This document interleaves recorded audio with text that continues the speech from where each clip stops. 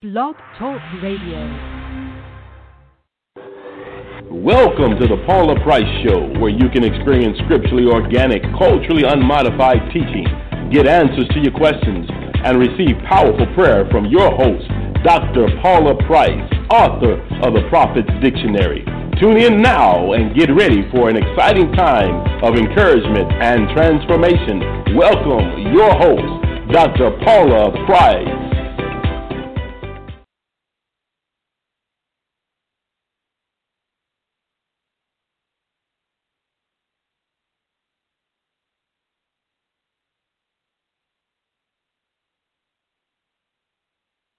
Been editing the Soul Sundays for the webinar opportunities that you will have. And I messed up, like in every good way possible, just messed up again.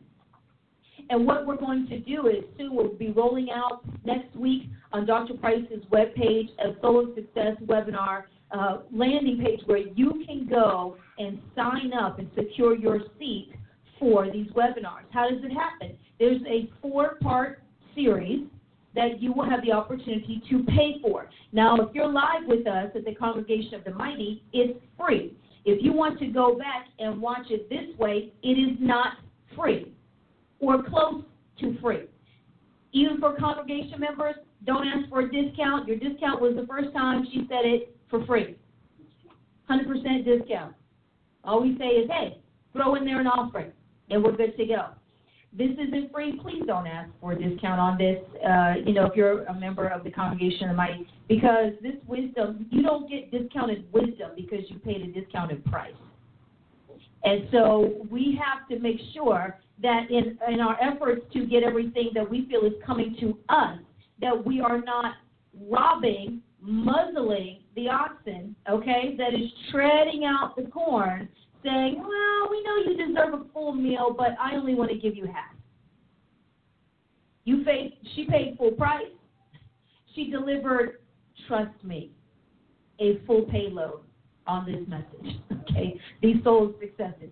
You will walk around free for the rest of your natural life, and in eternity, your soul is going to be free off of these messages. So let's just not even start that. Things are really good for how much don't I have to pay for something, which probably explains a lot as far as where we are and are not in the world. What price don't we have to pay? That's where we typically start financially, academically, spiritually. Just lay hands on me so I can bypass the warfare. Somebody just give me my tuition for free because I'm going through a hard time. All the reasons we are programmed for freebies first.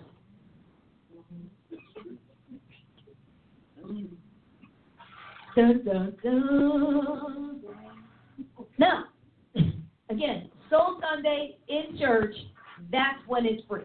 So you want to drive to T-Town, even the saints in our church, you better, most of them really do come back for Soul Sunday. They say they got the kids in the back. People who are determined to make it happen. But it will not be free, and it will not be discounted. And as far as I'm concerned, the price, I think it's around $300, is still a discount. For what you pay per hour from a professional for this level of service in the psychology, psychiatric industry, this is still a discount. And we as the body of Christ are so good at saying, this is worth so much more. People should be paying top dollar, except me. I didn't mean me. I'm just saying I should get a discount for the idea, right? A full price. What? No. So it's coming soon, next couple of weeks. Make 2020 the year that you unlock your soul's secret to success. In editing, I took some notes, all right? And so the second two are going to be the origins. The first two are the soul and the will. And then the second two are the origins and consequences of emotional dishonesty.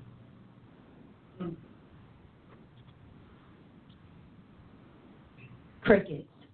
Selah. I'm telling you what. She said that humans are born feeling, not thinking. And so much of what we do is tied to how we feel, and then our emotional dishonesty. She said, you are the common denominator, which she has taught us for years.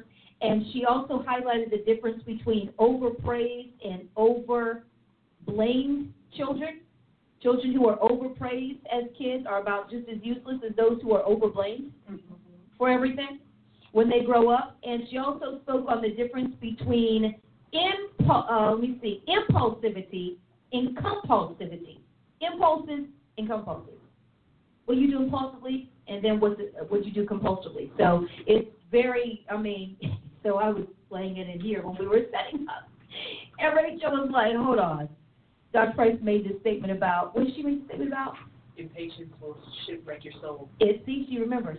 Impatience will shipwreck your soul. She had to grab the table and the chair for just a minute. She said, hold on.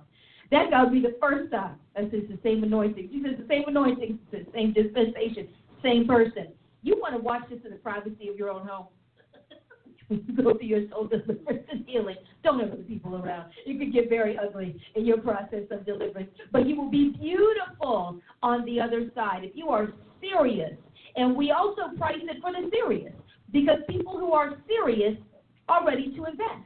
And they know. People who have already had therapy for years will say, this is a steal. Oh, no, this is a giveaway right here. I can't believe you're only doing this for this amount. Well, we do want to be a blessing, but we also want to bless the dispenser, the dispensary. Okay,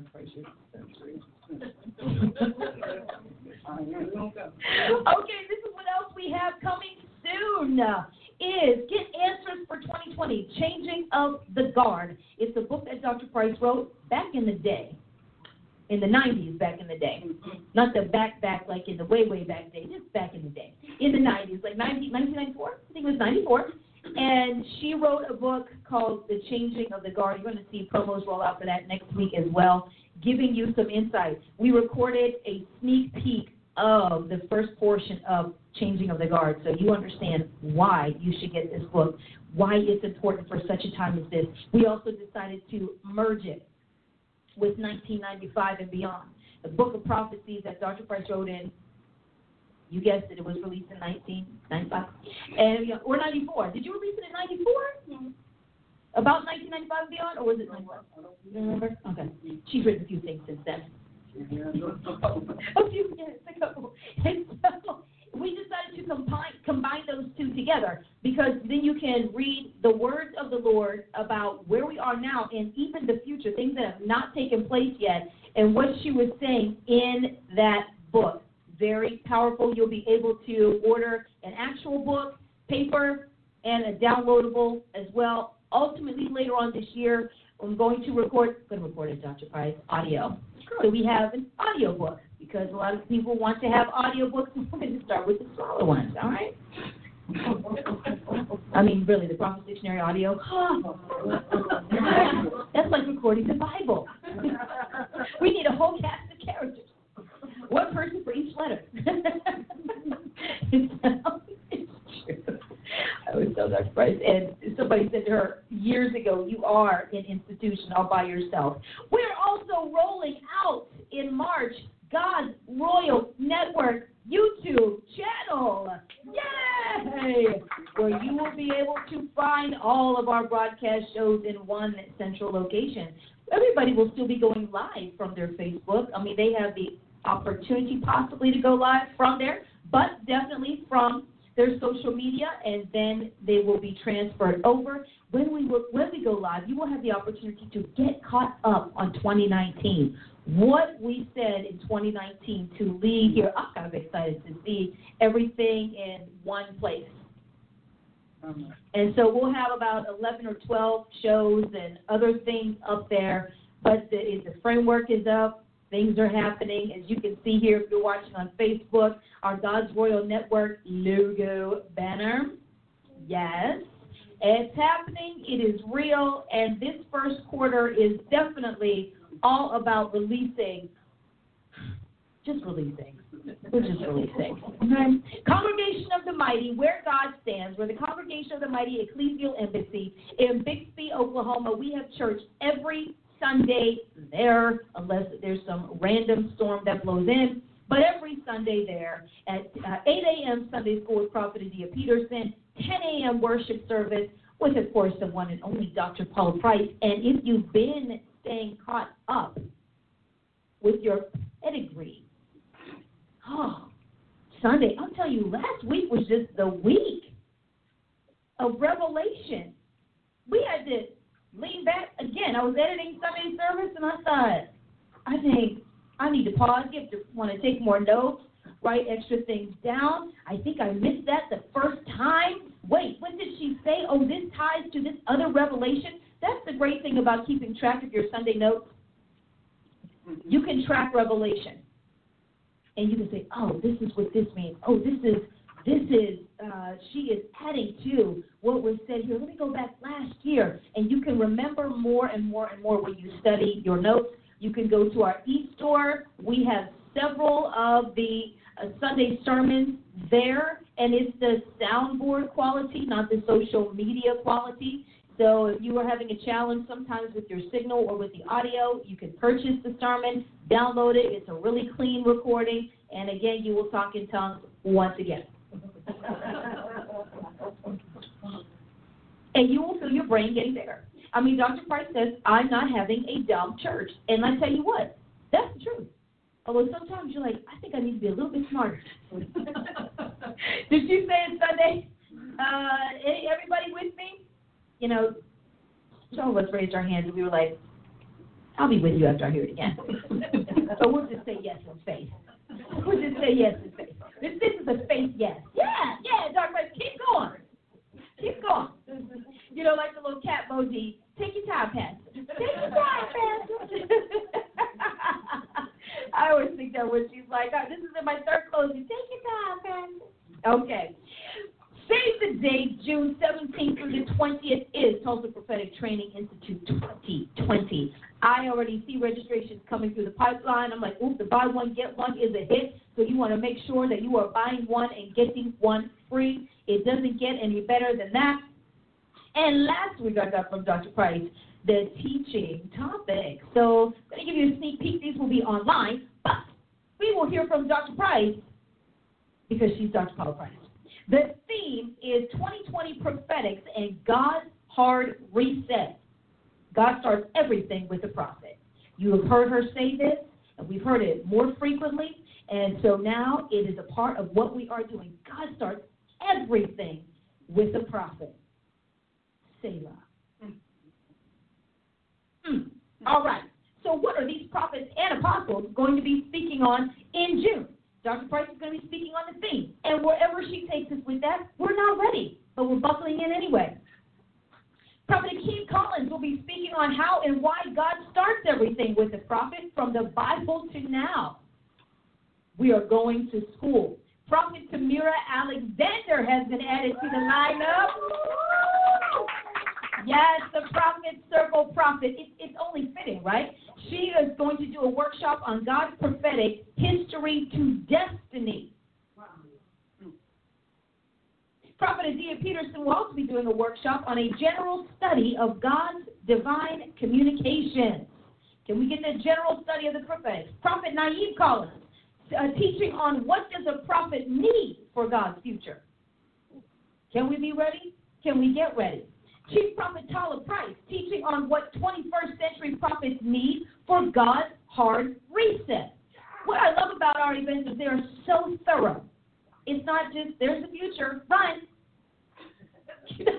It's like, okay, let's equip you. And Apostle Nona Parker is doing a workshop on how to prime a prophet to be God's igniter. Oh, yes. Yes.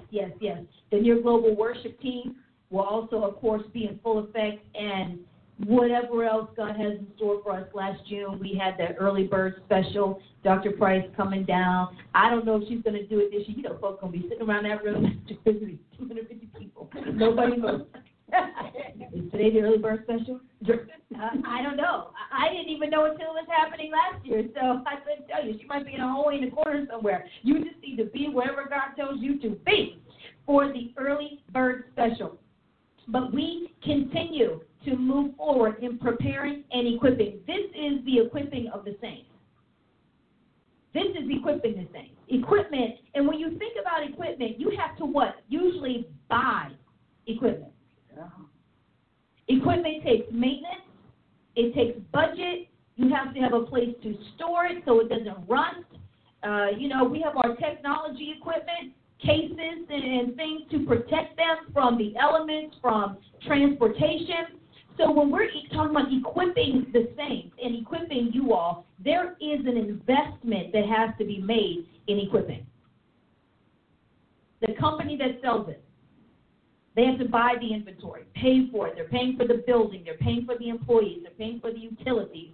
So it's not free for them either. There's a whole lot of overhead when you are hosting and dispensing the equipment. And then when you are the person buying the equipment, then you have to invest your economy, usually, into it, money into it, and then have, again, a place to keep it. You have to think about maintenance. A lot of times when we talk about upgrading your level of living, moving into a nicer neighborhood, bigger yard, all that great stuff, people who know what they're talking about say, how much is it going to cost me to live here? Not how much is the house, how much is the rent or the mortgage. What's the total cost of living, which is a different number than your mortgage or rent. Homeowners Association fees. Can we start with that? Fall out. Okay, depending on where you live. And the bigger you go, the more you pay and the more frequently you pay. You have that. And then there's the lawn care. Yeah, I used to cut my yard in the old house. It was a full thing back here. Now you sit on 3 acres of land. Paying somebody, or even just 1 acre of land. Paying somebody for that. If you have a swimming pool, paying for that. If you have landscaping, because you live in those big houses, there's always landscaping that you have to maintain, keep track of. The sprinkler system. The water it takes to not just bathe you and wash your clothes in the house, but to keep all of this pretty out here, the cost of living. So equipping has a cost. There is a fee. There's something you have to pay in your time, in your emotions. This is why we are doing the soul. The soul, the soul. She said in she reiterated in the origins and consequences of emotional dishonesty that's going to be rolling out in the webinar opportunity with the Soul of Success, a statement she had said from the beginning of the Soul of Success, where your talent can take you, where your soul can't keep you. Can your soul keep you in your calling? This is why so many people fail, I think, more than anything else other than being absolutely misplaced. Like, this is not where you belong at all. Once we take that off of the table, it's the soul issue. We all found this out in training. The trainees now are finding out. We did as well. Oh, but my soul is crying. I can hear it. You didn't even know your soul had a voice until you were really pressing it to do something it didn't want to do. And then it cries like a child. I want to get in the car seat. Yeah, that child is so happy, and then you get the coat, and they start crying because they know after that coat comes the car seat. Comes the car seat. And so here we are as adults, and we can see God about to strap us in. Strap us into our calling. Everything was cool as long as we could run around the house barefoot, in a diaper, throwing off clothes, just running with your Cheerios and your snacks. Being a kid, being free, and my toys and my whatever. I'm just going to play around with what God gave me at will until it's bedtime. But we know, the kids know, here comes God, put on your clothes, put on your garments of your mantle. Time to get dressed. What do we know that means? You're going to put me in that car seat, and you're going to shut me down, and I'm not going to have a say over where we're going. I can't run away from anyone in the car seat. The most I can do is throw my bottle. Let me have thrown something at my mother one time. You're never getting it back, and I'm probably going to whoop you behind because we're never doing this again. So you show God, I'm going to throw my gift back. I'm going to take this, and he's like, okay, you know, he's a keeper. Like we say, he's a keeper because he's going to keep all your stuff from your attention. Thank you, thank you, thank you. And pretty soon that thing doesn't work because you have thrown it back in God's face. every time he needs you to do it on his demand and not at your will. Which is why we teach gifts versus office in our university, priceuniversity.org. Check us out. We teach that because sometimes we do not understand, because of really poor teaching more than anything else, why God reacts the way he reacts. Because we're having tantrums. In the car seat, screaming, crying, turning beet red. You cannot go anywhere, honey. Why are we screaming again? You screamed yesterday when we put you in the car seat. You're going to scream tonight when we have to go back out. And every time we come to moving forward in your calling, you're screaming. Answering your prayer. You want to go play with your friends. Well, we have to get there in the car. You are not big enough to ride without a car seat. And then when you are, you still need a seatbelt. You're never going to legally be free without something strapping you in. That's why he talks about his yoke. It's easy in this burden life. His yoke is that car. It's all in. You know, those things are designed so that child can't flip the seat over and then the seat is anchored into the seat. And parents, you know, if they have that child and they have more than one car, they're like, we find another car seat because we are not going to get this thing in and out of this car and that car and all of it. No. So I would say to you today, stop crying about your car seats. Okay? They're meant to protect you. They really are. Protect you in case anything happens. You're locked in to something that's safe, keeps you strapped in, has a hard case around you, and everything else. Your neck can't snap back if the car gets rear-ended. If mom has to turn around the corner sharply, you're not flying, hitting the window, breaking your neck on the ceiling. I mean, there's all kinds of things that can happen when you're not strapped in. And we see ministers who are out there not under the hand of anybody, and everything takes them out. There's no protection. People invite you in, change their minds, steal your money, lie on you. There's no system of appeal. You don't have a covering. Listen, I know I'm protected because people are afraid of Dr. Price. No, they're not. Yes, they are. No. And I like it. They have tried to say something to us, and you know what I said? I'm telling Dr. Price. No, don't tell Dr. Price. Don't tell Dr. Price I said that to you. Right, because you know you're wrong. They said a very inappropriate thing. You know very well. You protect your people. Oh, yes, I do. See? Yes, and don't come bringing them little phony fake marriage things either. Now, you want to meet another side of me. I do not need you to bring your cultural obsessions to my people. Those are your cultural obsessions. Because if I can't tell them when they're going to get married and I did all that I've done, what in the world are you going to say? Lord. So don't bring them. Don't come to my thing talking about the Lord showed me that Mr. Boaz is coming, because Boaz is on a boat. Boaz is on a boat. So that part I will start get a little tense. Because I hate carnal prophecies. Mm-hmm. Isn't that carnal? Yeah. Did you want me to say it? It is. Can you, okay, so you said, and you're on camera now, by the way. I know. Okay. I got my glasses on. I know, but hold on. A moment of applause for the fashion. Apologies. I'm real collegiate today. You are collegiate. Yeah, I'm so, collegiate. Carnal prophecies. How is a person to know when a carnal prophecy is happening, especially if it's from a trusted minister or it's in the house of the Lord, we're just having a high time in the spirit? What are some of the hallmarks of carnal, especially along the order of marriage, because that's probably the one that's perpetrated the most? How is somebody to know when that is a carnal moment and when it's God? One of the things, well, you know, I think it has to do with what you desire. Like, you will get carnal prophecies if you are a carnal person, because you're praying for carnal things. So you will get, you know, you sow the seed of carnality, you're going to reap the word, a harvest of carnality. So if you're one of those people walking around always need to be married, always need to be rich, always need to have a house, always needing to have a baby and all of that, if that's your obsession, then God's got a prophet for everything.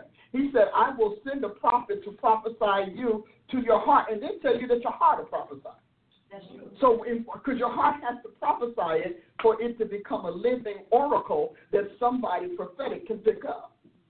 So you will hear. So if you come and say, well, that's just what I was thinking, then you now have to ask yourself, is that a priority in your life, or is that God really saying it? Because most people who God talks to about things like marriage and whatnot, they're not trying. They're Ruth. See, there's a Ruth woman, and then there's Ruth's sister who went back home. That's true. Orpah. Yeah. Orpah went back home. See, no. And what did she say? Both your boys dead. I don't have a home. Yeah. So there are people who will come, and if you follow, I think that if we're going to enter into a prophetic climate and a prophetic era, then we need to follow people to get a handle on their prophecy episodes. Because the prophecy is episodic. And so when it's a moment in time and you treat it like it's your whole life. You got 24 hours a day, 7 days a week, 365, and it's a 30-second word. And that word has got to be pivotal if it's going to dominate your life. So you need to see if a person is constantly talking about marriage, you can rest assured they're going to bring you a prophecy on marriage all the time. If they're constantly talking about babies, they're going to bring that. If they're talking about business, so what you have to recognize is that, and I write it in my book, you should, by now, if you're going to be a person who's going to believe in prophecy, you're going to be led by prophecy, then you need to know the genre of the prophets that are out there. Because there are some people that shouldn't prophesy to you. That doesn't mean they shouldn't prophesy. And so so that's number one. The next thing, the other thing is that when it's a carnal prophecy, it's all about sensuality. Like they can't shut up. They can't just say, "Thus says God." No, they're gonna start getting all illustrative and demonstrative about it. Yeah, y'all gonna be, and you can see that it just has a fleshy. It's not a snaky feel to it. Because, out of the abundance of your heart. I tell people, Ezekiel 14, 13, and 14 have some powerful, and my three, Ezekiel 13, 14, and Jeremiah 23. If you want to understand prophecy, first of all, everybody in the church needs to take prophetic training. Yeah. Not office prophecy training. Maybe I should differentiate it.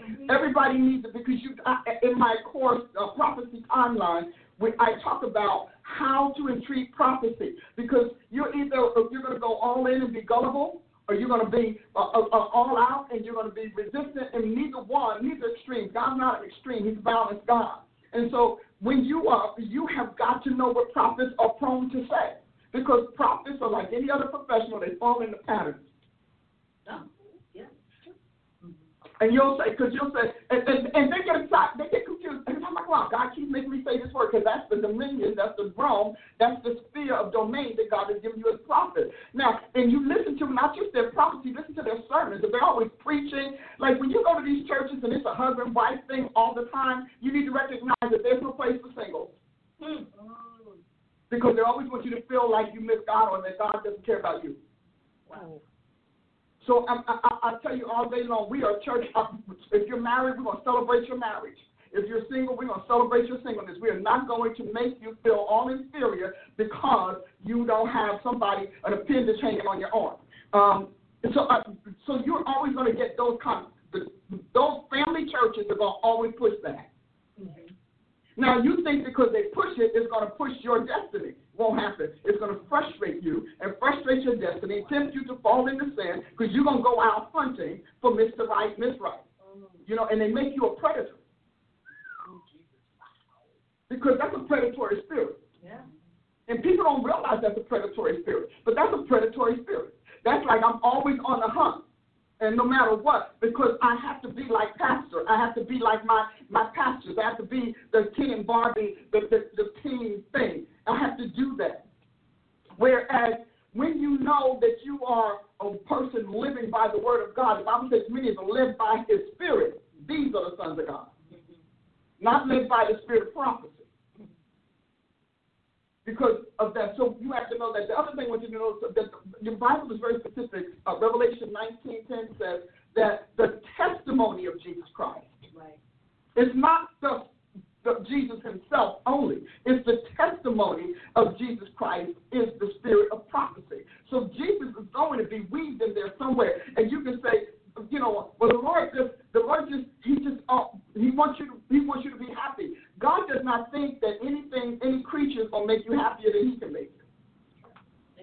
He said, I am the Lord thy God, and I will have no other God before me. I will not give my glory to another. So he's not going to stand up there and tell you that. Now, and then next of all, if that prophecy, let's just say it is carnal. If it's carnal, God's going to tell you.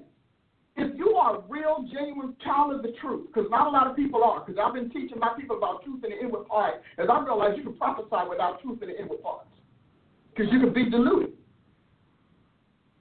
Because the gift and your character don't have to agree. Oh, hold on. Okay, go ahead. The prophecy could be of God, and God has integrity. But the receptor, the transmitter, I mean, how many times have we heard the integrity of some machine is compromised, or integrity of this or that compromised? So you can have a compromised prophet. And to me, many of the prophets, they are severely soologically compromised. Mm-hmm. They're so full of the culture of this world, so full of the will, the commandments of men and the flesh and all of that, that they don't even know it. So right now we need a fresh pouring of pure prophecy, and prophecy that is testifying of Jesus Christ. So I did a whole thing on that, because many times you think that just because a word came as prophecy, that it came from the testimony of Jesus Christ, and so you expect God to bear witness. God's not going to bear witness to a lie, but he will allow it. Oh, it's okay. Can I hear something? Yeah. We're already there. So let me just share this with you. I'm going to take you to a place, but I'm going to share this because, see, people ask me, well, how do you know? I pray every day for three things. I pray that I'm not deceived by a spirit, because my faculties are so good, they're so strong, they're so high, they can provide potential for a lot of spirits. So I pray all the time for that. I pray for preciseness. Because last thing you want is a prophecy that's so abstract you got to fast and pray. That thing's so abstract, you got to fast and pray. So that's the last thing. And then actually a fourth thing, I pray that I'm not led by my heart or my spirit. I pray that I can be a professionally detached messenger of God Almighty.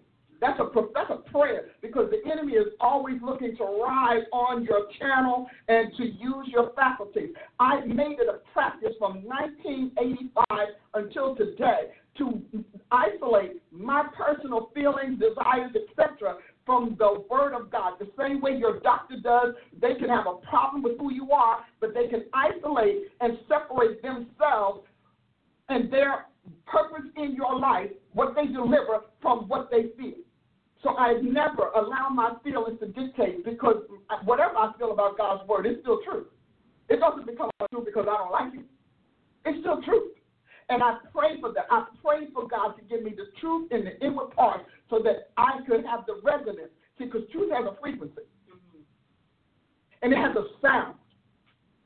That's why people can say, I don't know why, but I believe you're telling the truth. Because the frequency of truth is in them, in their soul. And maybe if they're a counselor, professional, judge, attorney, something, they've heard so many lies that a truth upsets the sound, and it resonates. And when the prophet can't hear truth, that's a severely compromised prophet. Because that means that whatever comes up that they agree with emotionally, they're going to prophesy. So that is why you need to know prophet behaviors. You need to know their patterns. So, and you have to understand. So I pray for that. These are my prayer states. I don't know what anybody else prays. I don't pray for words. I don't pray for God to give me a word. I never have to pray for that directly. Now, there are times that I'll be in a situation and I'll say, okay, so Holy Ghost, where are you with this and what is this? But for God to just send me out to prophesy, I've never done it. I don't do it. Because I feel like if I'm filled with the Spirit of God, if I am his messenger, if this thing is on, then it's on. He just needs to start talking. What I pray for is to hear him correctly. Well, I pray for that because I know that, Jesus said, I've got a lot of things I could say. Jesus himself knew he could be compromised. He said, I got a lot of things I could say, a lot of things I can tell you. He said, but I speak only, let me go back and get it correct. I speak to the world only those things that he told me in my professional capacity. Now, when y'all get to heaven, I got a lot to say. When y'all leave this body, I got plenty of stuff. But right now, I'm integrous to the office and the mantle and the mission. And your mission and your missive, look up the two words, should agree. So when people say to me, well, how do you know? I know I'm right because I spent 35 years working on accepting that I could be wrong and then resolving that I won't be wrong. See, I don't walk around saying, well, you know, for you, I mean, me and God, I can't. I made it my business to be right, and I marked every time I had a conflict so that I could remember the sound and remember the resonation and remember the frequency so that it would be etched in my understanding. And I treat it kind of like a song, you know, because I sing, when you sing, eventually you begin to resonate and you begin to mark your pitch in your head. And you can tell yourself when you're off. And because you mark that pitch and the sound, that's why musicians and psalmism is such a wonderful pairing. So I mean, because of that, you know you're off. People can say, boy, that was good. No, I don't care if it was just a fraction of a fraction. I can sit there and listen to, and she'll tell you, I'll listen to the singers, and I mean, folks going all over the place and say, no, y'all was off today. And I know that they were not off because they planned to be, because the spirit crept in there. Because spirits distort frequency and they distort sound.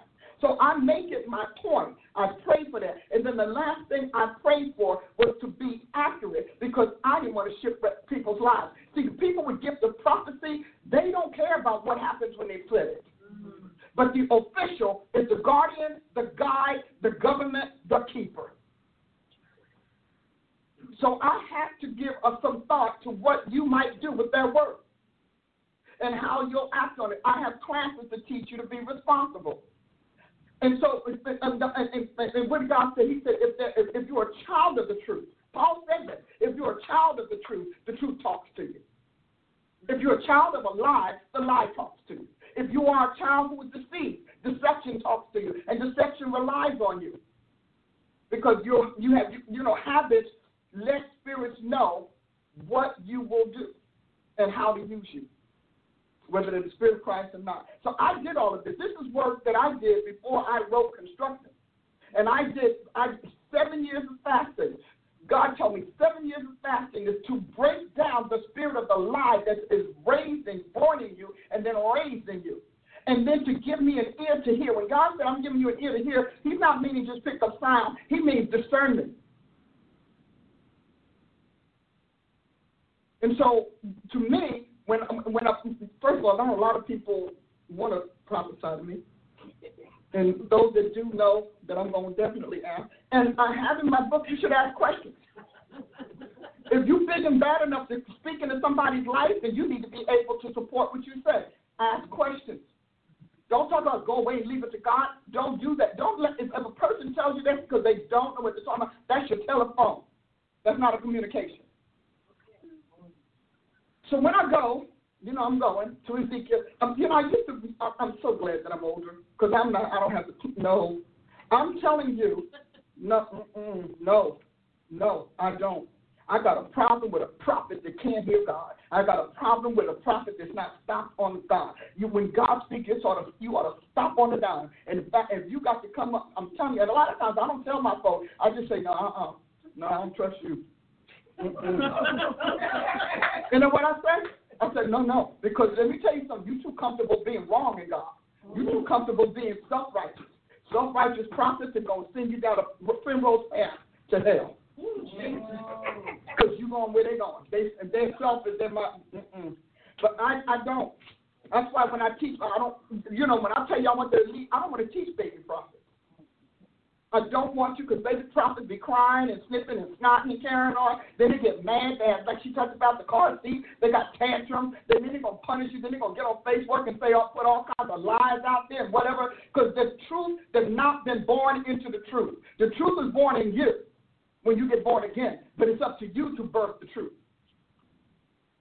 Truth is the inward part. When I was young as a prophet, this is in 1987, 89. The one thing God told me, I kept saying, God, I don't understand. I mean, you and I would keep going. I don't know why we're going around. He said, because you are not you don't have the truth in your inward parts. He said your literal soul is constructed for the ways of this world, so truth can't speak to you, and you can't hear it. And what you have in your soul pushes back on my truth. It resists my truth because it's based on what pleases you.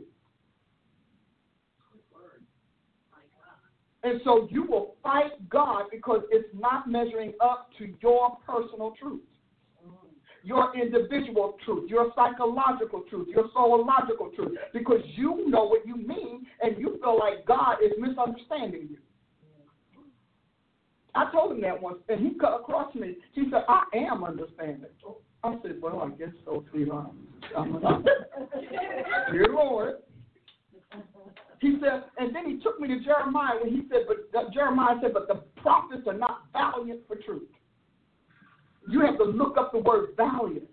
He said the prophets are not valiant for truth. That's why he's standing in a prophetic company telling them, y'all going to lose this war, and they ready to throw him in the dungeon because they all got the half the time gospel from the devil that's already assigned to take the nation out. So that he's encouraging. You know, sometimes don't take every encouragement as if it's God. Because the devil will encourage you so he does not have to lose the battle to Jesus Christ. So whether you feel God or not, whether it feels like God or not, whether you like it or not, you have got to train your soul for truth. And the truth is not what you believe. It's not just what you believe, rather. It's not just what your pastor teaches. The truth is a person, Jesus Christ. That is why Revelation 19 says that the testimony of Jesus Christ is the spirit of prophecy. Jesus said when the spirit of the truth has come, he will lead you and guide you into all prophetic messages. Is that what he said? No. What did he say? All truth. All truth. Prophets are supposed to, in an ideal capacity, be vessels of his truth, whether they agree with it or not, whether it's popular or not. That's why Jeremiah was in the sewer, because he believed God was true even in the sewer. This group is like, I'm not suffering that. So Hananiah died in 12 months because he was like, I don't care what you say. If all the prophets are saying it, I'm going to say it. I ain't doing that. I'm going to tell you right now, I'm not the one to do it. I'm Micaiah. I'm not doing it. Right. I'm not going to say it because you want me to say it. I'm not, and because of that, God trusts me now to hear souls. So I hear souls, and I hear souls to the point of knowing whether or not that soul is trying to push me to prophesy something that's not proper. Because I have to hear the soul, and then I have to hear what the Lord is saying. And I've been in that position many times. He said, now don't you stay there because they're pushing you to stay there because they want to get me to sign off on something that I didn't do or something I didn't want. See, this realm called the prophetic is powerful. It's a very powerful thing, but it's also a very fragile thing. It's very fragile. And not a lot of people want to be true. They want truth. They want true. They don't want truth. True is a statement, is an expression. Truth is a person. I am the way, the truth, and the life. So is this Jesus or not is what the prophet has to say. And the prophet has to answer if this is Jesus or if it isn't. That is your job. And your job is to know his testimony so well that you can testify and bear witness that this is the Lord. How many times you read in the New Testament, bear witness, because we are witnesses of the man Christ Jesus. Not just a word we agree with. And so we want to, you can bend a text. You can edit. I mean, Apostle Ashley and I talk all the time. I'm going to edit this out and whatever because we don't need that. But you can't edit me. You can censor me. But you can't edit me. You can't edit a person. So if Jesus didn't say it, the prophet can't lie. And if a prophet is okay with saying what Jesus didn't say, then you need to understand that's a false prophet. Or that's a deceived prophet. And there's a fine line between falsehood and deception. And so when you are, I would just, as soon as you just step out, I'm going to step down because, I ain't getting this and it ain't getting me, so I'm going to have a seat. I'm not going to do this anymore. Okay, I've got something going on here. It's interesting. All right, so let's go to Ezekiel 13.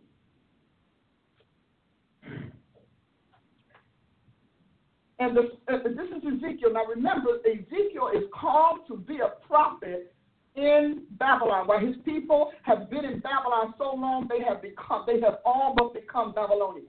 They've adopted their priesthood of Babylonians, their prophets of Babylonians. They have been in the world. So we would consider Babylon today the world. They've been secular. So they have been secularized by the ways of Babylon. And so here's Ezekiel. Ezekiel's a priest, but he's not a Mosaic priest. Because, well, the law is they're in another land, they got to live another law, and on and on and on. So God has to use spectacular means to let him know that he's calling him to be a prophet. Because as far as he's concerned, this is it. And when God wants to right the wrongs or get things corrected, he takes somebody who's very good in the world he's bringing them from, because he knows they'll be great in his world. So we know that Ezekiel was free. So then it says, 13:1, and the word of the Lord came to me, saying, let me look in the thing. I forgot. Come on in here. Somebody come talk to me. I like Facebook. I don't have to act like we're living. Saying, Son of man, prophesy against the prophets of Israel that prophesy, and say unto them that prophesy. This is important. I want you to hear this phrase. Y'all lean in. Come on, lean in. Them that prophesy out of their own hearts. So that's a carnal prophecy. It's very humanist. It's very worldly. It forgives your nonsense. It ignores you just got out of the bed of uncleanness and still tells you God can't wait to bless you. Okay? And it says, unto them that prophesy out of their own heart. Isn't that powerful? Yeah. Your heart prophesies. And a lot of people don't realize that their heart prophesies. I've got some situations down, but I'm listening to even among my own. I said, no, but they don't want to hear my God because they're invested in it. And when people are invested in their desire and that prophecy fits what they've always wanted, they are invested in it, and they're too invested in it for truth. So here it says, hear ye the word of the Lord. Thus says the Lord God, woe unto the foolish prophets that follow their own spirit and have seen nothing. So you can lead yourself prophetically according to what you want, according to the desires of your heart. You can do that. He just said it. You can craft a prophecy in your heart.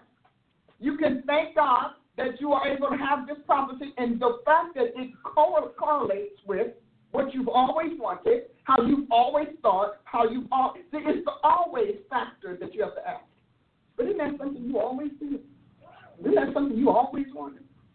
Wow. It's the always factor. So your heart is always going to please you. It's always going to vote for what you want. And it will then, from that moment, it goes into its imaging role, and it goes into its audiating role, and it begins to write a script that supports what you have always said and now need God to approve or bless. Because 2/3 of the time what God wants is not what you want. How many of us can say that? 2/3 of the time, God is going to tell you that you're going to tell God, I really have to have this, please, and God's going to say, or go silent. When you can tell when you are walking into God's going to go silent, and he said, I'm going to let your heart prophesy to you. I'm going to show you this. He said, I'm going to let you live your heart prophesy, because this is emotionality, sentimentality. And he said, O Israel, thy prophets are like foxes in the deserts. You have not gone up into the gap, neither made up the hedge for the house of Israel to stand in the battle in the day of the Lord. They have seen vanity and lying divination, saying, the Lord saith, and the Lord hath not sent them, and they have made others to hope that they would confirm the word. Or, in another translation, bring the word to pass. So they live in this constant pressure on God. God, now I said it in your name. God's like, well, that's fine. You said it in my name. I didn't say it. And so have ye not seen a vain vision? And have ye not spoken a lying divination? Whereas you say, the Lord saith it, albeit I have not spoken. Therefore, thus saith the Lord God, because ye have spoken vanity and seen lies, because your heart will give you lies, and the devil that has seduced you will give you, he'll depict you. He'll give you some drama.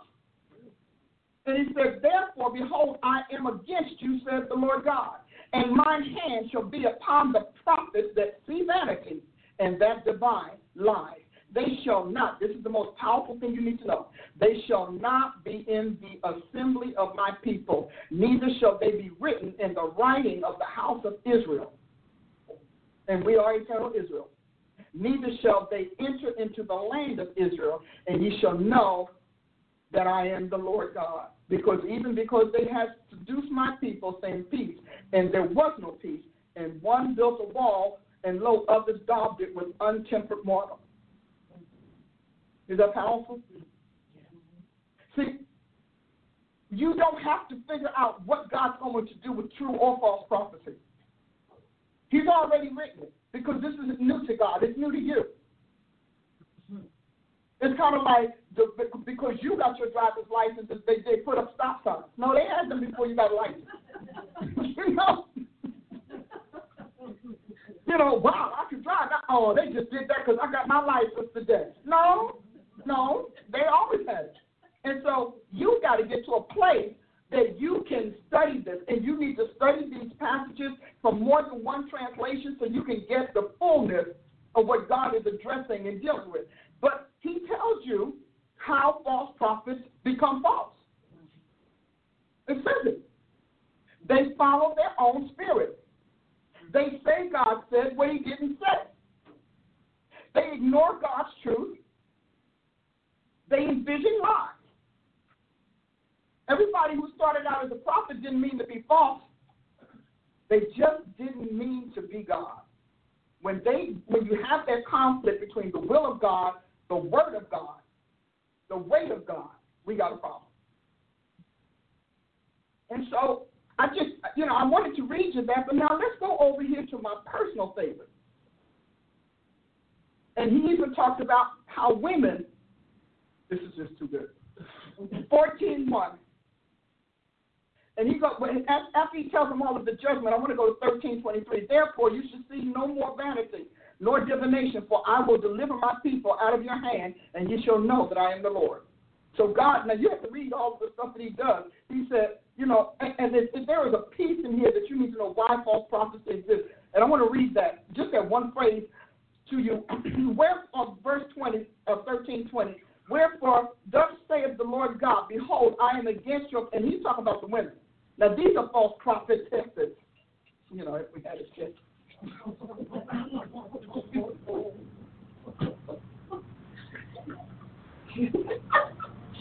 The tested. When they say test, I get mad. My name ain't Tess. Okay? And so if you don't say, doctoress and all, which they did, but they dropped that. For some reason, they didn't want to drop it with us. Verse 16 of 13, I wanted to jump over it, but I think we need to say it. To wit, the prophets of Israel which prophesy concerning Jerusalem and which see visions of peace for her, and there is no peace, saith the Lord. Likewise, verse 17, likewise, Son of man, set your face against the daughters of my people which prophesy out of their own heart. And prophesy against them. And say, thus saith the Lord God, woe to the women that sew pillows to all armholes. In other words, you see them, those Middle Eastern women with the little tiny pillows all over, those little divots, they look like, we don't call them pillows, we would call them a puffy tassel, but they're little pillows. He said, and make kerchiefs upon the head of every stature, look at this, to hunt souls. False prophecy is to hunt your soul. And if you go and key in soul hunters, you're going to see a lot of pagans have soul hunting meetings. Because they want to hunt, they're hunting souls. He said, will you hunt the souls of my people, and will you save the souls alive that come to you? In other words, you're going to save the ones that convert to you. They get to be healed and kept alive.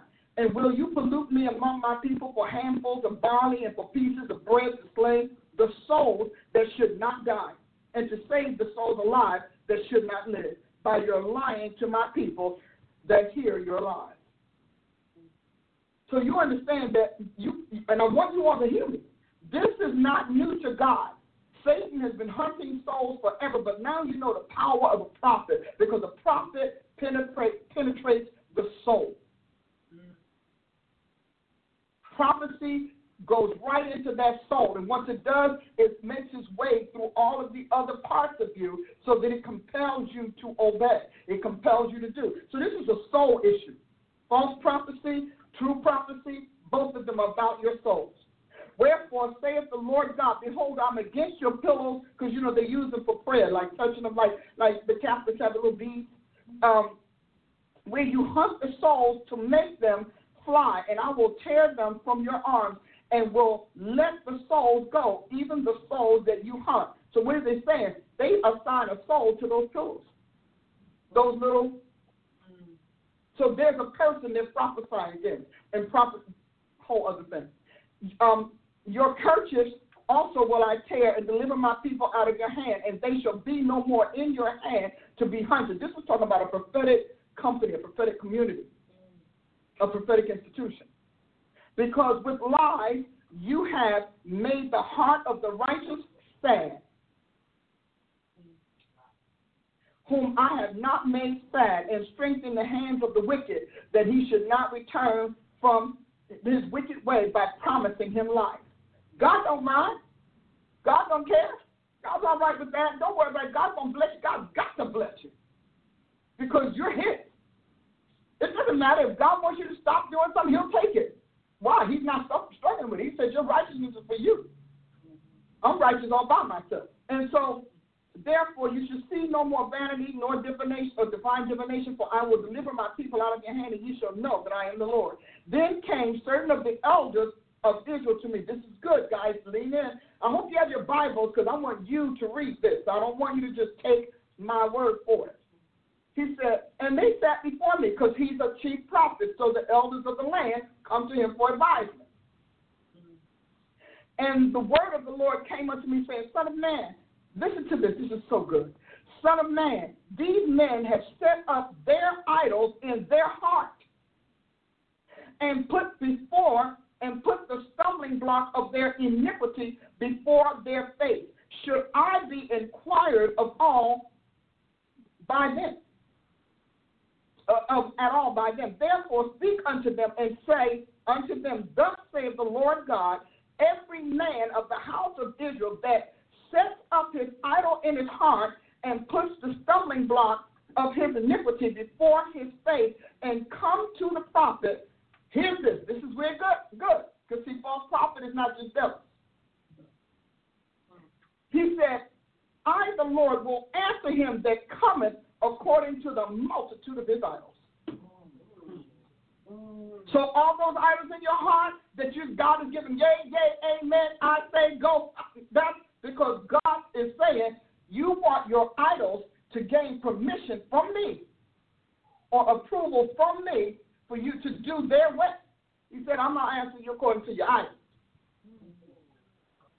So when you come with the wrong thought or that which is not the will of the Lord in your heart to God, God is going to tell you. So you'll say, please, Lord, don't tell me that I can't buy this car. So the Lord is not going to tell you can't buy this car. Because you asked him not to tell you that you couldn't own this car. And so the prophet that he uses are the prophets that are habitually drawn by the flesh. They have a pattern, they have a habit of speaking what people want to hear. Because I got prophets who will tell you just what you want to hear. And I will answer you according to those prophets.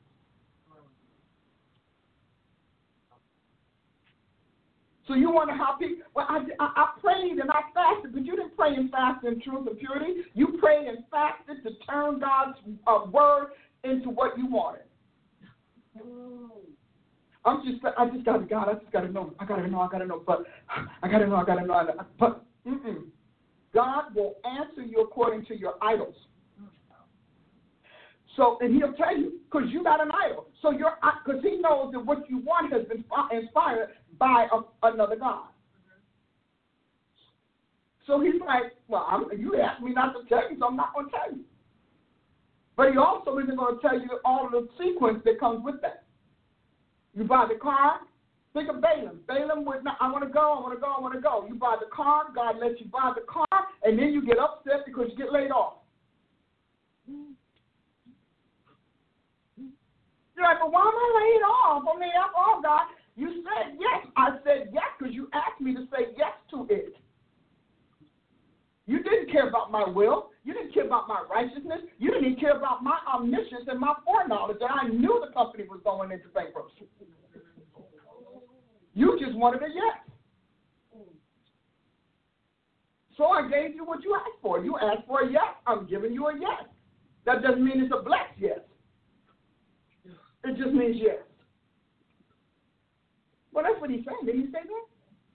He said, and he gets me on this.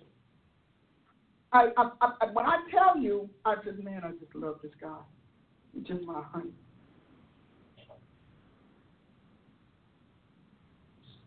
Let me find this one. So he goes here and he says, verse 5, that I may take the house of Israel in their own heart because they are all estranged from me through their idols. In other words, these people have become occultic. These idols are now masquerading as the voice of God. And what they like about it is that instead of having God in all of his personalities, because devils can't do that, they can have as many gods as they want to cover whatever emotional, psychological, sentiment, or issue they desire. It says here, he said, because they've all estranged.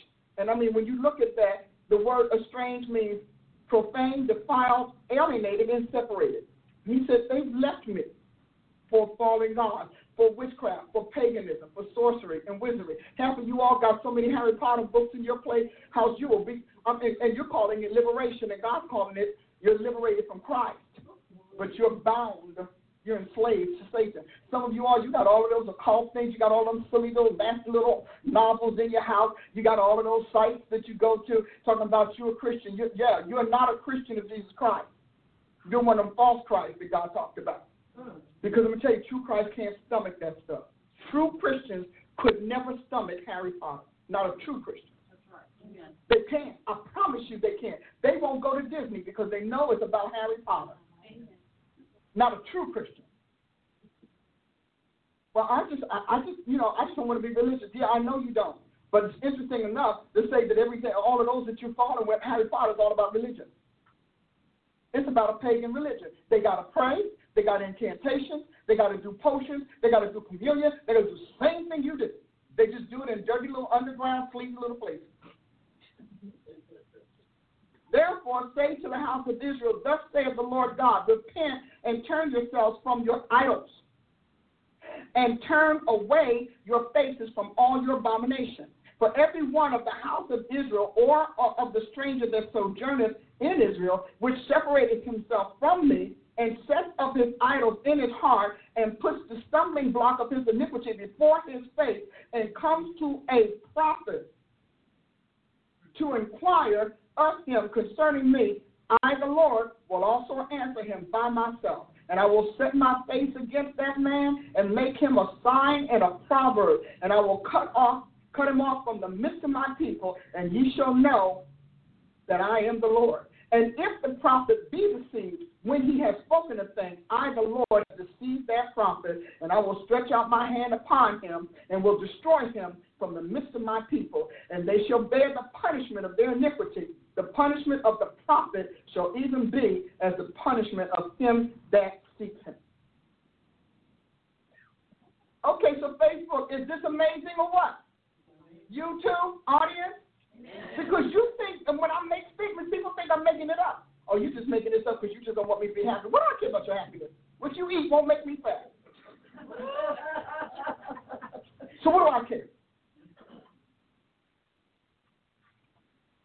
I'm telling you, the man has a way. And this here is the testimony of Jesus Christ, because Jesus Christ is the author of all prophecy for his people.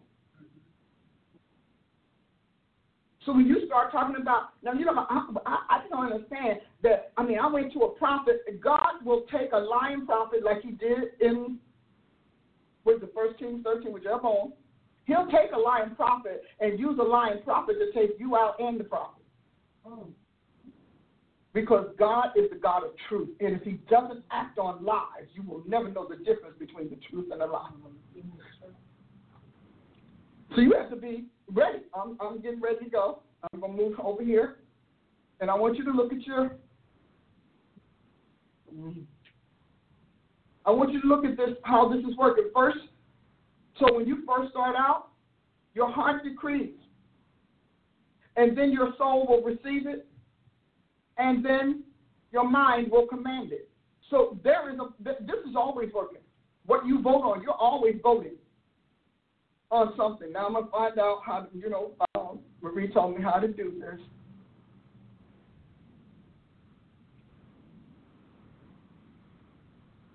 But you said that they can see it. Is that right, Rachel? Did I do it right? Or am I extending? Do I duplicate or extend? Extend is the one I want. I hope I did it right. Okay. So because I want to show you.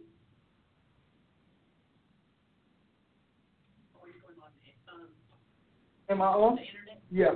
Oh, then duplicate. Sorry. Oh, that's what see. He was right. That's all right. It was good to know that I was right. How about that? I was happy. Is that it? Yes, ma'am. All right. I want to talk to you about, because I've been talking to you about your prophetic pedigree for a while. There we go. And I want you to understand, and I just put you through quite an explanation. Did you all find that explanation useful? Because people say, I don't know how to check a prophecy. It's here. It's not hard. It's here. The prophecy is already done. The checkpoints are already done. The criteria is already laid out. So let's look at this, because we're still on this prophetic pedigree, because you need to know how pure your prophet is. Because an impure prophet may give you an accurate word, a right word, but it will not be a pure word, because it won't be from pure motives. It's up to you. It's up to God to sanctify them. So when you talk about your human awakener, the person who awakened you as a prophet, what caliber of prophet that was. Now, when people are awakened, I won't say that they're awakened. People are aroused by the gift of prophecy. The gift will arouse you. All of a sudden, you don't notice. It'll say things like the Lord's going to use you prophetically, etc. Can't give you any depth of breadth because it's not given to them. Because classified things are in the classified place. So you have to explore. Talking about criteria, you have to explore your prophetic awakening. Okay, are they a novice? If they're a novice, you can't make them your mentor just because they recognize God is doing prophetics with you. Many of you have novices for mentors. They try to figure it out, and then they're trying to get you to figure it out. And between the two of y'all, amen. And then what is that awakener standing with Christ? Do you know what that is? I want to talk to some of the other things. I'm going to point these out. How about their prophetic legacy? If you came from a prophet that defected from Jesus Christ, guess what? You are a defected and infected prophet. And not only defected and infected, you are also infested. Because they move by false spirits. Remember the idols. I just read it. You're infested. You're prophetically infested with unclean spirits. And unclean spirits come from fallen angels. We'll talk about that in about a month or so. So you're infested, and that is why you can't beat your habits. You can't deal with. You can't get free from drugs. You're addicted and prophesying because devils need you intoxicated to prophesy. That is why you can't get free from your addiction, because you got a devil of addiction who needs your intoxication to accept their word. I'm not making this up. These are all matters of record. Which is when you see people, a lot of people who are quote unquote Christians, and they start talking about, they get high, and all of a sudden they want to talk about religious things. They want to talk about spiritual things. They want to talk, because devils created booze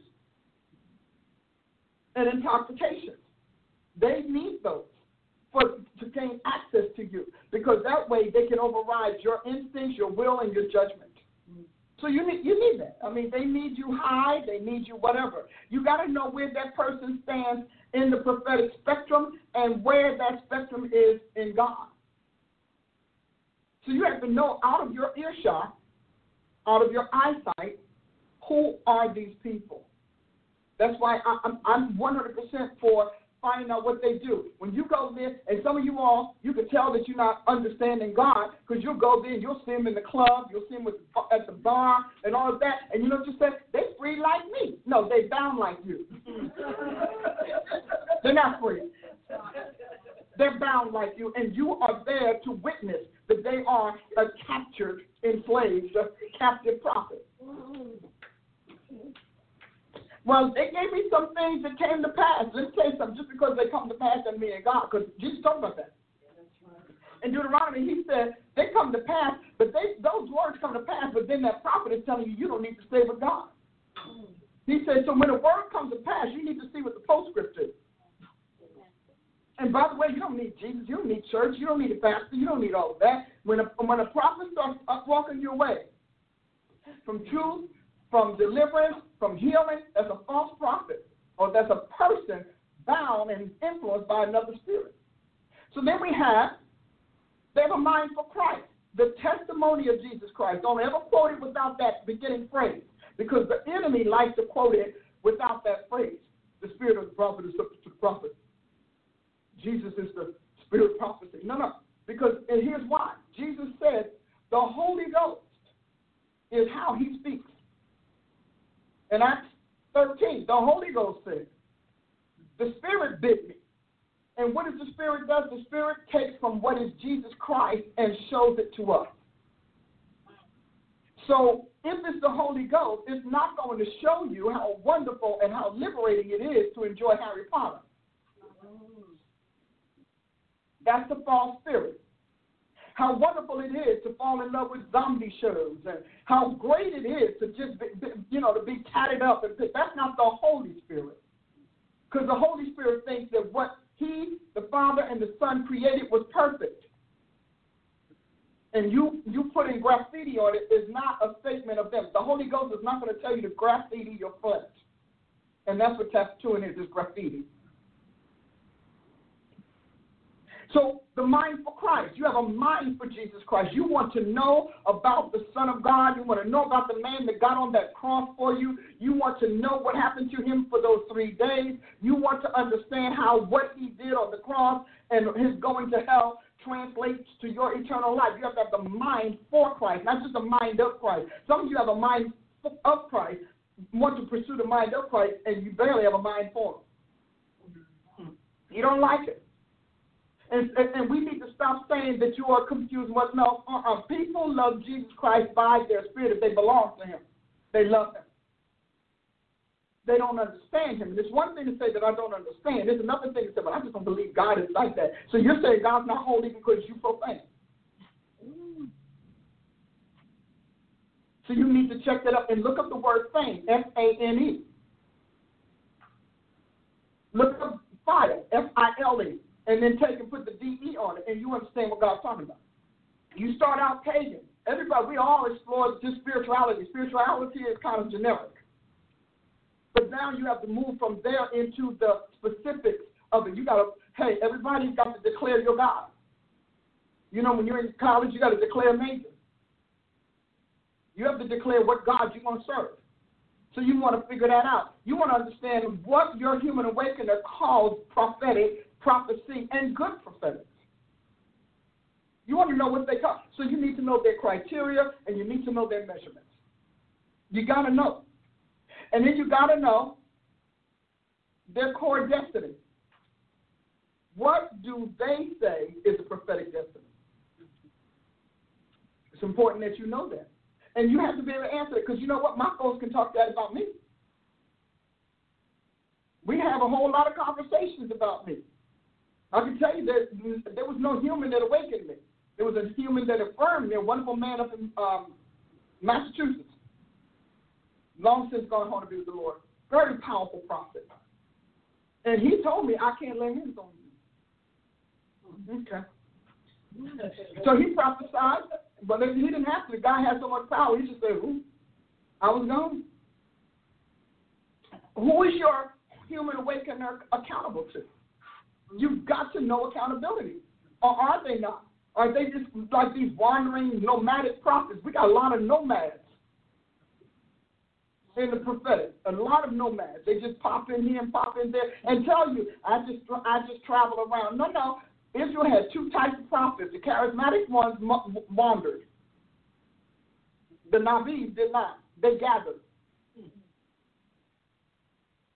You have to figure that out because you have to know. So God may make you wander until you find the people, the group that he's looking for. He'll make you wander because when God attaches you to an organization, he holds you accountable to how you handle that attachment. So who are they? You know, who is? I like this one. Who is their parentage? Who is your prophetic parentage? Because that's going to tell you the height, depth, breadth, etc. of that prophet, of their prophets in their group. There are some people who are just called to prophesy. That doesn't make them any less prophets, but they're just called to prophesy. They're not called to exercise any authority. Remember last week, I need you to go back and listen to that. We talked about 1 Corinthians 12:28 versus Ephesians 4:11. It's important that you know. So who are they? Who are their parents? You know, I mean, even with Melchizedek, it was important that everybody know that Melchizedek had no earthly parentage. So let's see, what do they do with the sacred text? Are they always telling you the Bible's errant? The Bible doesn't have enough? Oh, no, the Bible doesn't cover everything. Well, you know, there are a lot of things that the Bible doesn't cover. I don't know. The Bible handles abortion. Kill the person who rips the child from the mother or causes miscarriage. That's in the Bible. And as far as God's concerned, it's a death sentence because you caused death. That's why they're trying to get rid of the Bible, because then they don't have a reason. Because when you read the book of Enoch, which I'm going through again, he talks about how they taught humans how to pull the baby out of the womb to kill them. And he said the fallen angels or the watchers did that. So that didn't come from God. So you little Christian ladies, you need to go back and repent. Because you were caught up in a devil who needed your baby, your aborted child, as a blood sacrifice. What are they saying about the sacred text? Well, the Bible was written by man. So, as I said it before, so was your paycheck, so was your program. That computer you love, man. Those codes, man. All of that, human. Your degree, man. God did not come down from heaven and write your degree. Hallelujah. The textbook that got you that degree, human. He did not come down. He came down once to write the 10 Commandments. And then told him, when Moses messed up, he said, listen, you're going to write the next batch. Woo!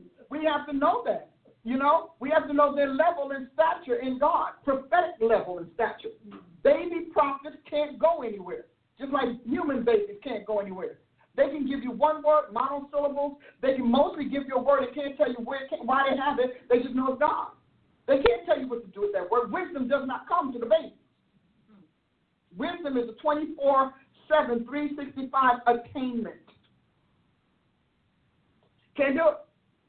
And then we talked about that, the spiritual realm. What realm are they in? I know for a fact that several of you all are following people who started out as prophets with God. They took you to witches. They took you to warlocks. They took you to sorcerers. They took you to shamans. And you are walking around talking about you're a prophet. You're not a prophet of Jesus Christ.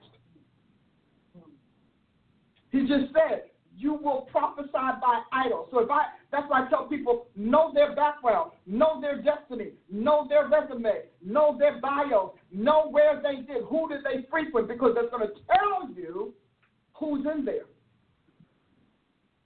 and who's speaking in there.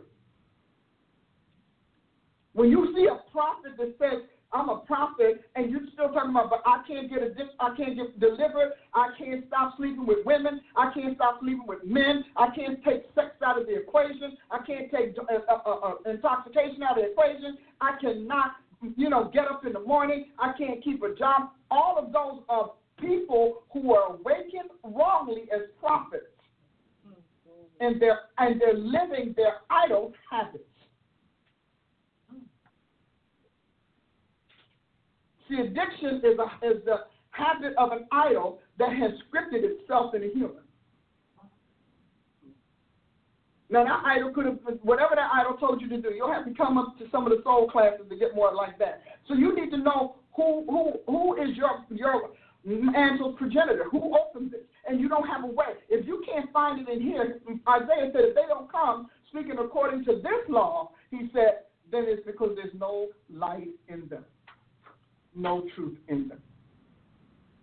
So we sat there, and as pastors and preachers and evangelists, you allow these people to separate God's possession from His word and His truth. And so, in that separation, a whole host of other things came in the chasm. Can we talk about that? And let's talk about when they were awakened. If they were awakened at an occult meeting, you need to understand that's an idol. Those are idolatry. Those are pagans. And a lot of folks got away. When people come to me and say, well, we also have to include the psychics. No, you do. I don't have to include them in anything. And they're not trying to be included in me for any other reason than sabotage. Well, but some of them can be prophets of Christ, and let them get saved and renounce their sins. That's what they had to do in Ephesus. Those apostles said you got to renounce your curious arts. So you're not going to sit there and be on the psychic line and then come into my prophetic presbytery. That's not happening. You got to choose you this day whom you will serve. I'm always the one that people say, well, you just have to understand and you just have to be tender. They're not tender with us. They're not tender with us at all. They're not trying to be tender. I promise you they're not trying to be tender. They're trying to win, and so will we. The problem is they think winning is okay, and you think winning is an ego trip. They're about winning. I told you I was the best of the best, the top of the top, the blessed of the blessed, and not the least of the less. I'm very clear. I do not want that. I'm not here for weak prophets. I got teachers who will help you get strong. That's not me. When you get to my level, you better be real and you better be serious because I'm not playing with that. So, no, we're not doing that. So, look, let's talk about the prophetic latitude again. Let's talk about these novices that will wake you up and God doesn't listen to them for whatever, or it takes 15 years for their word to come to pass. There is a place in God where you grow and where you become stationed and you move as your state changes, your status changes, your station changes. And there is a place where you sit in that high station of counselors and advisors that God uses alongside the angels in His court. And you're speaking to what God is dealing with. Where is your prophet? So you're sitting there thinking you're going to be a world-class prophet and you got a novice mentor, or you've got somebody third-class messenger trying to make you world-class. That can't happen. Is that all right to say? Yes, it has. You need to be with someone who can deliver. And it's not just because they got a big ministry, because we've seen those with big ministries who are prophets go out like they had nothing. So it can't be what they acquired. It has to be something else. PriceUniversity.org. So what about divine genealogy? Can you see that? What is the divine genealogy? Are we talking about born of God? Has your prophet been born again? Has your prophet been born of God? Or have they been renovated by fallen angels? So you need to know that. You need to ask those questions, And then you want to ask whether or not they have prophetic wit. Are they in the gift or are they a gift or office? This is not to discredit one or the other, but it is to let you know the gifts belong to the office. The office does not belong to the gift. And we've treated it like that. You take your gifts to a job interview to get in their office. Isn't that how we do it?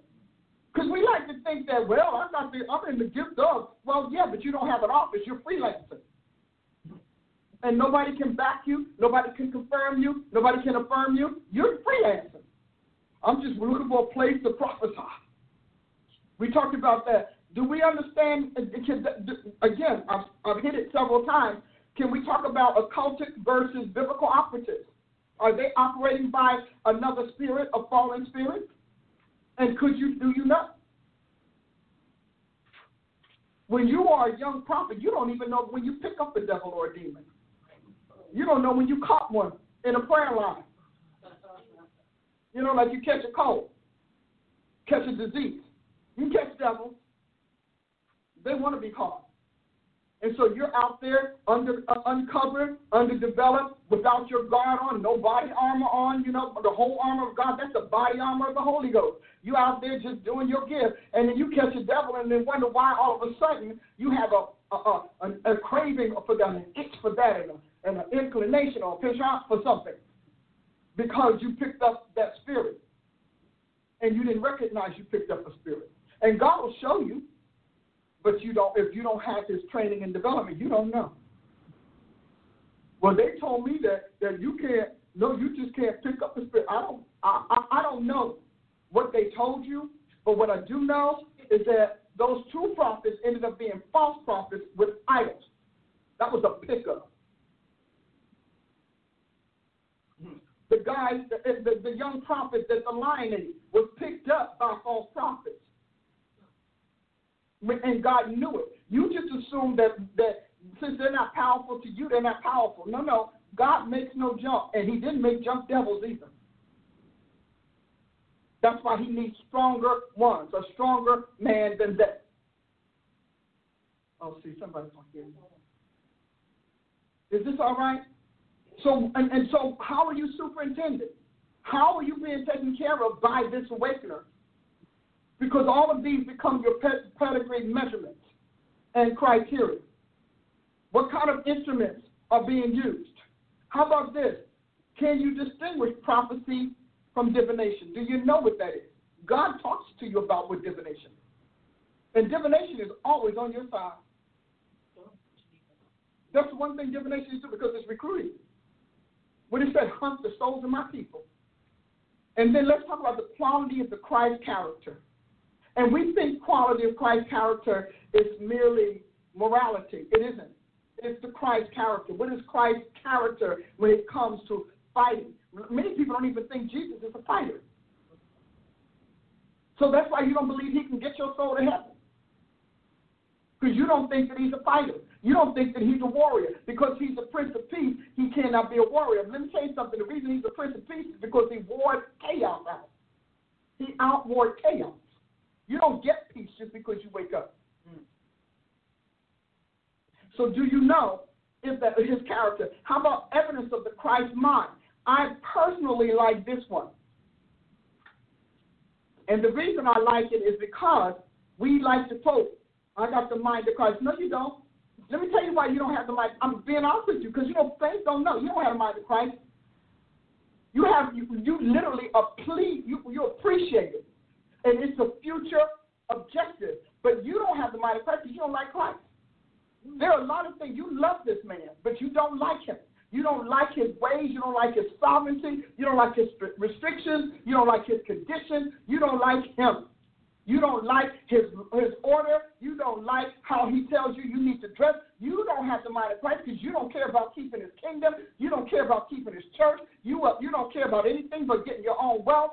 Christ didn't do that. Christ cared about God. You don't want to come to church. When you come to church, you want to go sleep. And if you want to come at all, you don't want to read your Bible. If you read your Bible, you don't want to live it, because who are you to tell me what to do? Christ didn't. The Bible says he humbled himself to death.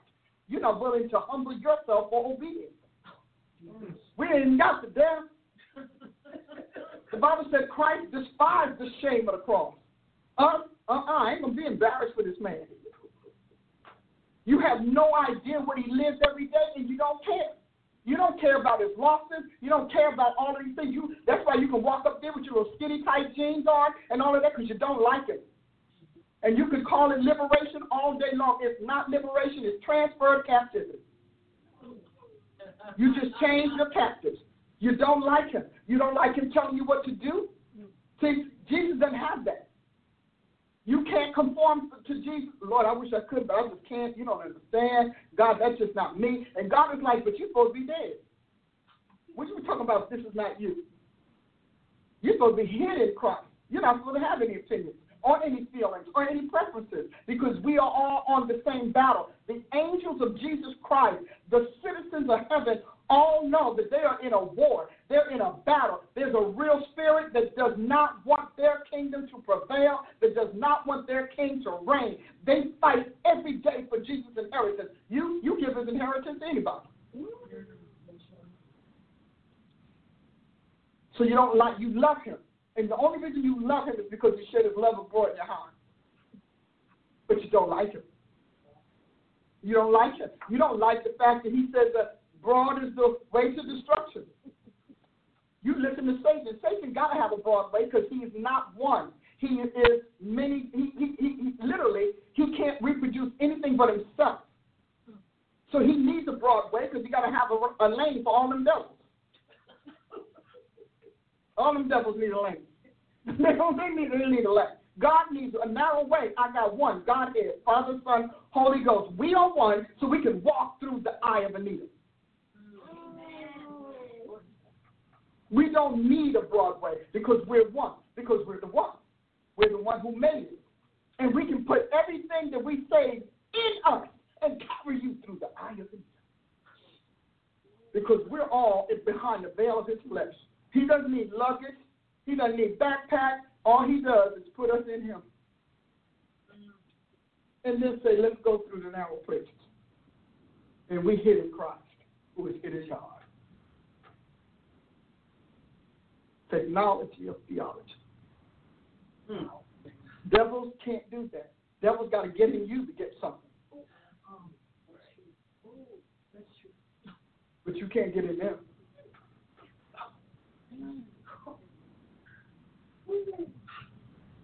What is your prophetic awakeness definition of obedience? You agree with God? You disagree with God? We agree. We disagree with them or we don't. And if you disagree, and then we're always looking for that permissive will. We're always stating that acceptable will. Well, what we can say is acceptable to us. But when you are called to the top, nothing but the top, nothing but the best will get your attention because you want to be good. Top people want to be the best. They're not trying to get out of being the best. They want the trials. They want the tryouts. They want the triathlon of the Holy Ghost. They need that so that everybody knows they're the top of the top and the best of the best. And he said, if few there be, what did he say? If few there be to find it. So God is okay with not having everything that ever got on the planet. He's okay with that. As a matter of fact, he prefers not to have everything so he can have the best of things. Isn't that man something? That man is something else. Almost done. And then do you know their prophetic type? Like, do you really understand their prophetic type? What type of prophet? Because God may be calling you to, business and finance, and you're being mentored by a pastoral prophet. You understand there's a conflict.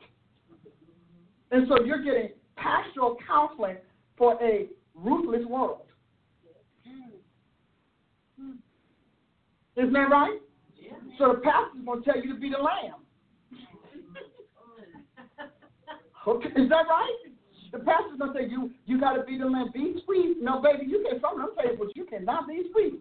Because you be sweet, you won't be meat for dinner. And so you have to make sure you know your prophet's type. You know how they think, their height and depth and scope. You have to know that. And you have to know whether or not your prophet understands business. Now, if you got a prophet who left the business sector and then went to become a pastor, well, that's different. But then they're not going to tell you to be lambs. They're going to tell you to leave the little lambs and go home. Don't wear the shearling today, baby, because you're liable to get shaved. But they're going to tell you put on the armor. Don't you have that metal thing you have? Where is that? You still have that? Put that on. Put on your armor. A lot of you all tried to go to be church. See, I don't have a problem with being Christian, but you went to try to be church in the business sector. And you act like these people, you were just dealing with members of your church. You're like, we all in the same kind. No. Because, see, these people play to win. And God said we ought to be harmless as doves, but we ought to be what? Wise as serpents. And that means cunning. God is cunning. That's how come he sees that I can snatch the crafty in their craftiness.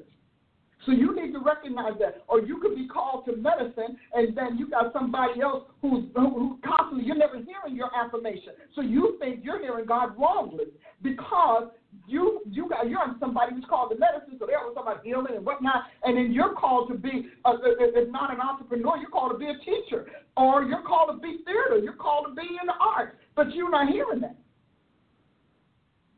You have got to know. If you're going to submit yourself, you've got to know that they can get you there. Because if not, you will always feel as if you have not fulfilled the will of God, because what they say, what they tell you to do, you either can't do or you can't stand doing it. You just can't stand doing it, you can't stand hearing it. So God has, because the prophetic wraps around the world. See, the world was framed by the word of God. What does that tell you? If the world was framed by the word of God, guess what's paramount? Prophecy, prophetic. Unsaved folk know that. So if this world was framed by the word of God, that means that there is a prophet for everything. We got the exterminator prophet. I can spray some bugs and get a message from spraying bugs. Your life just get the bug out of my life. Come on, team. Did you all like that? Yeah. Every now and then I get a nice studio audience. I really appreciate it because, y'all bring me out. Y'all make me stretch out. It's important that you do. And then when we get together, next time we're going to look at mind and see all that goes into having the mind of Christ, since that's what we claim we got. We got the mind of Christ. Oh. I heard someone has a birthday tomorrow. Me. Oh, my God. These are beautiful. Oh, they're nice. I like it. I got a birthday tomorrow. You do? Yes. Again? I did it last year this time. I know, and I keep trying to do it year after year. I don't understand. Annual thing, I guess. I guess if I'm still here, we probably ought to count. Yeah. I'm thinking, if I'm still here.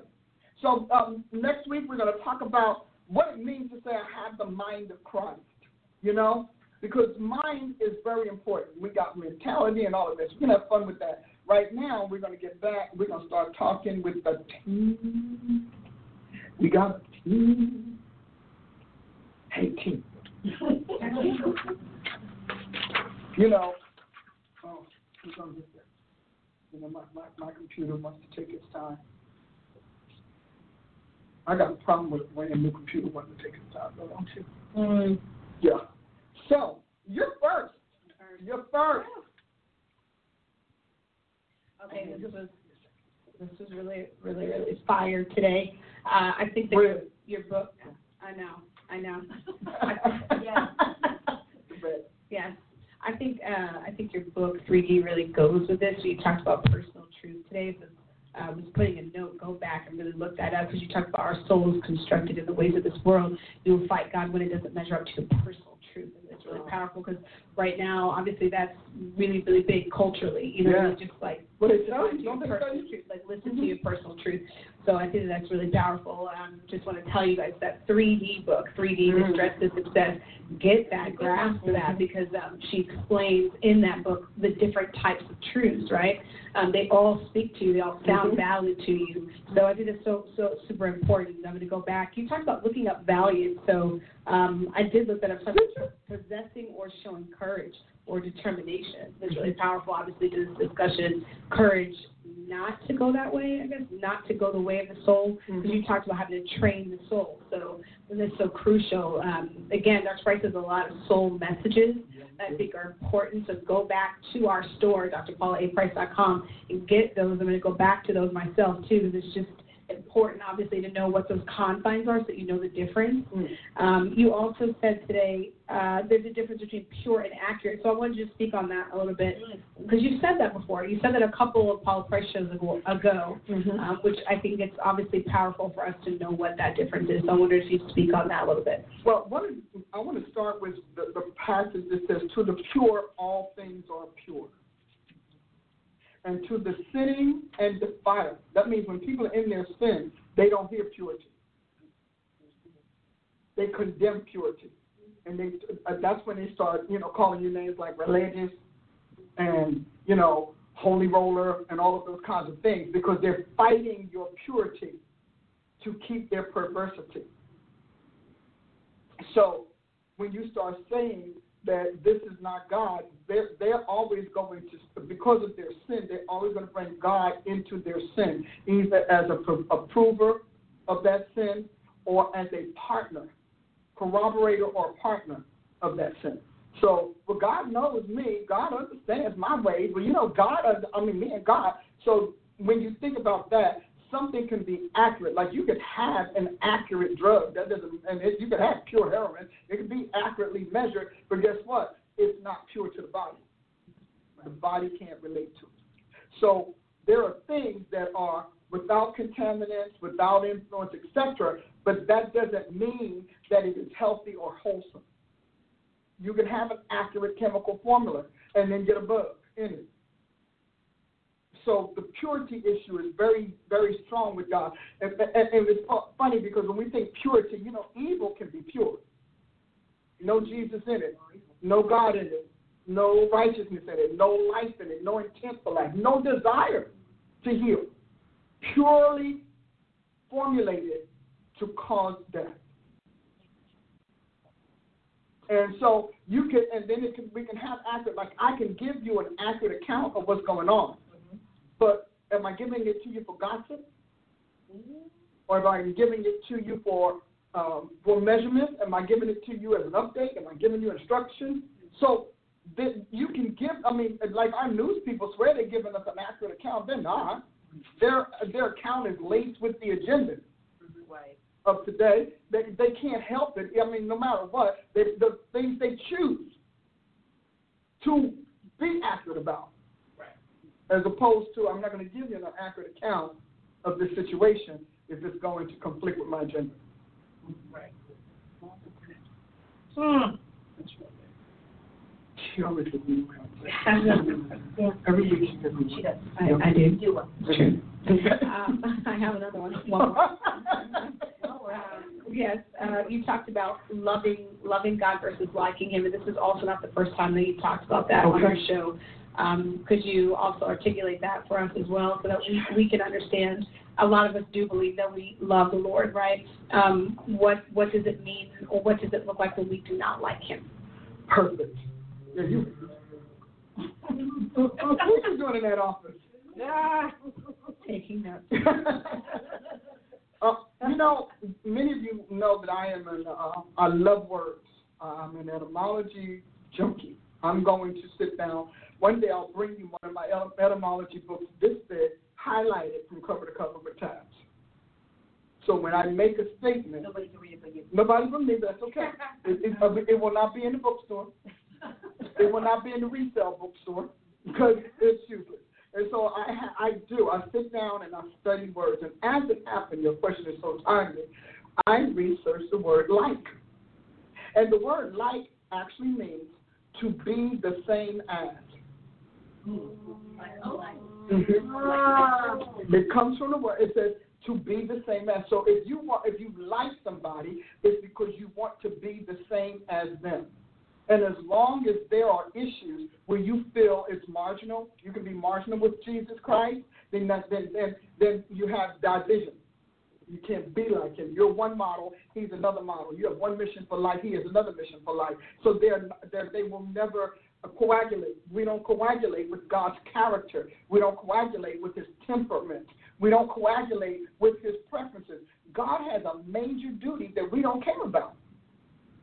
And that duty is he has got to sanctify the world from the sin of the devils that's in it. And so what we do is we redefine what God doesn't like. Mm-hmm. And we call something else. I mean, come on, let's talk about the affair versus adultery. God doesn't like it, though. He hates it, but people like sleeping around with other folks. And they like not having to deal with the consequences of their sin. I married the wrong person, and guess what? They're terrible in bed. Happens. That's a lifelong diamond. So we don't, and you'll say, well, he's good in everything else, she's good in everything else, but as far as this here, I can go out and commit adultery, and as long as I keep it out of God's definition, it's the affair. And then so the affair is that I'm unfaithful, not that I'm corrupted. Woo! Because adultery corrupts your marriage. Yeah. It corrupts its purity. So I don't want to be called a corrosive, where I'm corroding my marriage. So I'm going to go with the definition. Abortion, when you go to the etymological root, it means to kill an embryo or kill a child from the womb. In vitro murder. That's what it started out as, in the womb. In the womb. And we renamed it. We just stopped the pregnancy. Nobody goes back to why, how do we stop it? And why stop it? Terminate. Yes. Not full term. Terminate before full term. Yes. Okay. And now you can slaughter the baby on the delivery table. Because we renamed it, and the idea of renaming it is to take it out of the judgment of Christianity or the judgment of God's word, because most other religions allow you to do it. Mm. They understand your need to abort a baby. So we kind of do things like that. You know, even when we call religion, we instead of we don't want to call them idols, we call them religious choices or relics. Here we go on. So the whole point of it is that people, you don't like God's ways because you don't like knowing that what you do in your flesh affects him, has been affecting him for ages, and will cause him to move into his own self-defense mode. Half of the times you won't think like judgment is because God's feelings are hurt. No, judgment is because you infected him. Thank you. And that's what I teach you. So God is immune to sin. His immunity is going to take off. I mean, let's look at Uzzah. Uzzah touched him when he was going back into his holy posture. And what happened? God reflexively defended himself from the dirt and the defilement that Uzzah had. He said, no, you want dirty me. Boom. So, where was he? He was on that floor. And so the people got mad because it's okay for us to defile God, but it's not okay for God to defend himself. And to purge himself. And he purges himself with fire.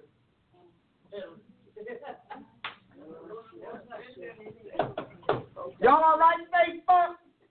Is my Facebook and my YouTube, y'all okay? They hanging with me? Speaking of, there was a question on Facebook earlier when you were talking about. I told you about listening to people. This is a good question. When an errant prophet, when it's revealed to a prophet that they're errant and they stand by their error, are they then a false prophet? Yes, because, error is a mistake. It's a misstep, and you can correct it. Falsehood is a deliberate decision. And I'm not making this up. I looked up the two terms. Yeah. So you can be in error because of naivety, because of lack of knowledge, because of no education. So you can be in error. But when you decide to not accept that error or not take the correction or alter that, then falsehood is called deliberate deception. Great question. Thank you. That was a great question. And again, I was reading that. Yes. You know, I like reading you could tell I'm a brainiac. I'm going to read the etymology books and then mark them up like I'm reading the Bible. Well, you wrote a dictionary, though. I did. My favorite phrase. I did. But you wrote a dictionary. I'm ready to write 3 more. And we're still using that dictionary. Still. It hasn't even circulated. Had a friend call me about dream interpretation last week. I was like, hold on. Let me get my dictionary. Am I still talking? Yeah. Okay. Good question. If you have another one, hey, key it up. We have a Rachel. When the statement you said that God will answer you according to your idols, and how when you really do harass him long enough. Well, you know, man, can I go outside? Mom, can I go? Can I go? Can I outside? Can I go outside? Mom, can I go? I want to go outside. Mom, you said no, but can you say, why don't you change your mind? I want to go outside. And then eventually you get so frustrated, you think the parent will say yes. God will make you, but when God gets frustrated, he shuts your mouth. Like, all of a sudden, you can't, what? And it's gone. Because God said, I'm the Lord, I change not. You can't change his mind. So you know you can't change him. Woo! He's going to not change it. And you know, do you ever wonder why you couldn't change God's mind? Tell us. Because he was he should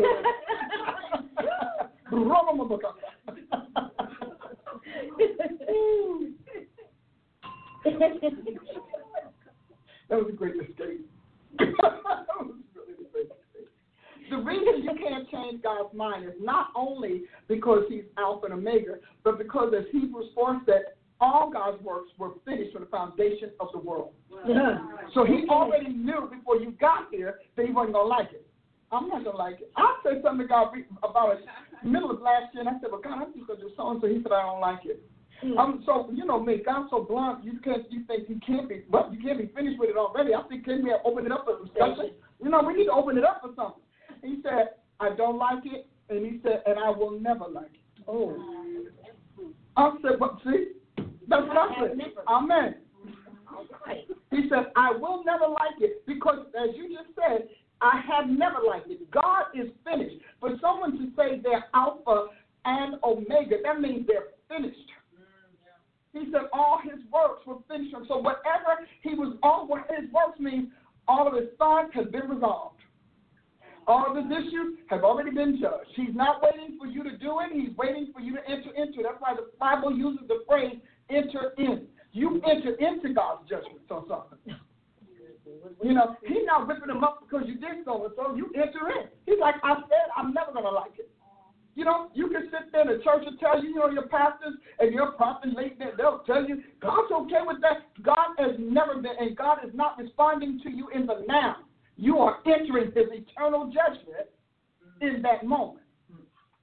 That is why he can tell you no. Moses, God and Moses, you know, Jesus and Moses had, I'll tell you, that was a pair. When they had a pair, Jesus and Moses, they were always at it. Jesus and Moses, Jesus and Peter, you know, God likes strong people because, you know, but he likes them doing, so there you go. And so Moses makes this mistake. It's a mistake. I mean, isn't it? Can I call it that? Maybe not.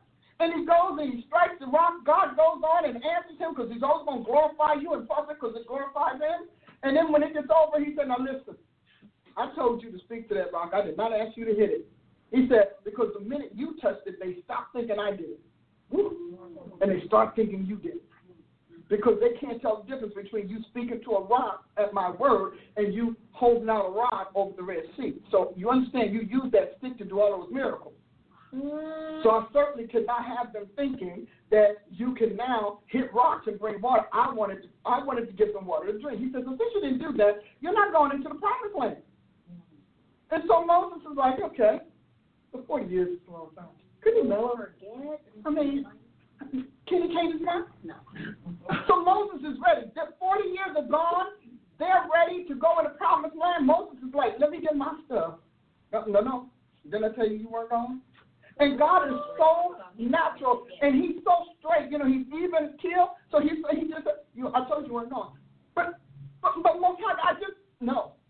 He said, now I'll let you see it, and then you're going to go die. How many times did they have to climb a mountain?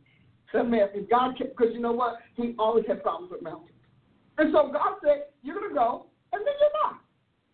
And so he showed him, but the whole idea is that Moses' final lesson was, I am the Lord, I change not. I don't care if your pastor tells you it's okay. The Lord does not have to receive you into his glory. It's okay for this world. And what's okay for this world is not going to be okay for the Almighty. And you need to come to terms with the fact that God's world lasts longer than this one. And you won't last too long in this world. You will get old. See, Moses was young, and comparatively speaking. And 40 years transpired, and God never, ever changed his mind. He didn't soften on it. He didn't say, Mo, man, you gave me good service for 40 years. Okay, this is what I'm going to do. He's like, hey, thanks for your service, and no, you're not going. And a lot of us think that because pastors are teaching you that God is mellowed with age, and he's mellowed with the Gentiles, and he's mellowed since he went back home. God was finished. Before the cross started, it was finished. Before the Gentile was brought in, God was done. Because God is a provider. So he makes provisions for everything he's going to do in advance. You get one more, and then we got to go. I was just going to say, based on that, it's kind of like entering into a speed trap. Mm-hmm. Police are already there, Yeah. waiting, and you're breaking the law. And we can rattle off all of these profiling, whatever. Because I'm black? Yeah, and it's like, but that was whenever I was driving cross country, I drove through Indiana, and Indiana has so many speed traps, and a GPS talks to you. So it'll tell you, speed trap, literally every quarter of a mile. There's a speed trap. There's a speed trap. So you can and that's exactly, it's regulated on traffic, as everybody knew. And they were sitting there waiting. Mm-hmm. And that's when you were talking, I was thinking about the speed traps and how we do things, and God already has the law enforcement there, waiting for that particular infraction to happen for judgment to be on your bumper. That is so cool. Pull over. Uh-huh. And they bold. They stand in the middle of the street. You know I'm going 60 miles an hour. You're about to be going zero. Just like that.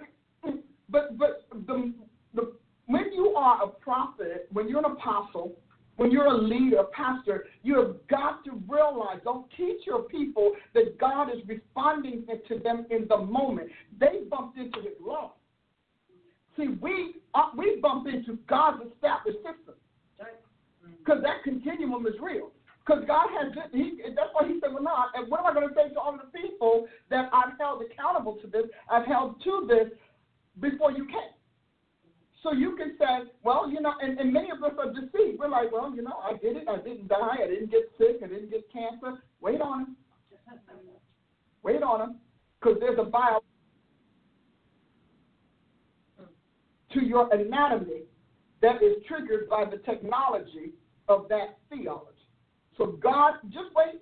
And so you got a lot of people today, they dying of disease and carrying on. I don't deserve this. Yes, you did. You bumped into this man's law. And now you just because you, like you said, we didn't know the street. I didn't know the speed. My GPS can tell me. So if I didn't know it, there was no speed trap. But there was still a speed limit. Okay. Exactly. Thank you. And that's a provision. And the world really, he said the things that are seen were made by the things that are unseen. They're understood by the unseen. God's Alpha and Omega. Stop thinking he's responding to you in the moment. He may not let you. You can get up off the bed of fornication and feel like, hey, I got away. And you could have done, some of you all did things in college. You hazed people. You did horrible things to people. And you want to tell God, but I was a kid. But justice doesn't know that. And justice doesn't care. Justice knows one thing. That kid is still crying in his heart because of what you did. How do we know that? Abel's blood, crying. And so I want my job as an apostle, our job as God's prophets, We are to let you know what's ahead. Prophecy is telling you where the speed traps are. Though that GPS is just as prophetic. Oh, yes, it was. And I said so. Wasn't it prophetic? Okay, don't go there. Our job is to let you know God's not changing his laws because you disagree. That's right. He's not changing it because he's got living creatures who are guarding it and superintending it. And they are going to do their job because they don't have 1,000 jobs. They got that one to handle that law. And my prayer, I'm writing a book on this, which is probably going to be next year. And I lay out how to deal with God's seen and unseen world. Because there are a lot of things you felt just because it shouldn't be. Like we got people here in America that say, well, I shouldn't have to lock my door. And the criminal is like, you're right, you shouldn't have to lock it, but I shouldn't have to act as if it's locked. See, everybody's got a woulda, coulda, shoulda. Well, yeah. It's time to pass the plate.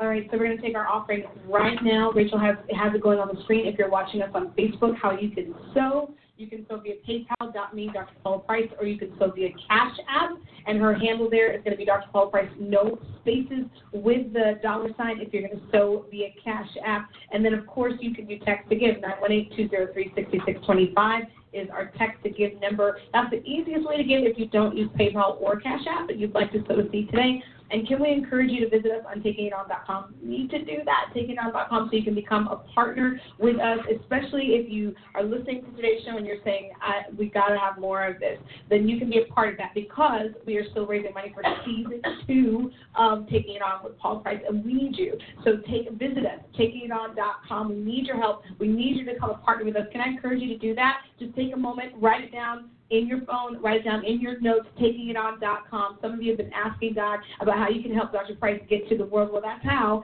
and this is your answer right now. You've been asking God for an answer. I'm telling you, this is it right now. Visit us at takingiton.com. Become a partner of this program so we can fund season 2 and we can get Dr. Price's word out there. If you're visiting with us from the Word Network, can we just welcome you? We're so glad that you're here. We're so glad that you watched today. Thank you. Thank you for watching us, and for you guys who will catch the replay. If you've been watching on Word Network, thank you, because we so appreciate you. We're asking you to become a partner with this program with us. And the same thing for the Now Network, because I am on the Now Network, and now we're having a YouTube network. So we are loving on you all, but you all have been loving on us. And so I thank you for who you are. Join us Sunday at the Congregation of the Mighty, where God stands. It's important to say where God stands, because he's not. Okay. Anyway, 8 o'clock Sunday school, 10 o'clock service. If you need me, you can. If you want to get directly to us, you can text us at 877-419-1299. That's a text. You're going to pass that on there from now on. Text us. You can text questions and get directly to us. And not run around the system, because we want you to do it. And I'm going to see we got these little gadgets. I like y'all got some gadgets and gizmos. I'm just trying to keep up with you. Okay. Well, you're doing. I'm rushing. Okay. And again, we love you dearly. If you need prayer, call us. We have prayer advisors. You can call us, schedule prayer. We've got a lot for you. Go to the site, drpaulaaprice.com, and see all of the wonderful things we have for you. Until then, be blessed and start liking God as well as loving him.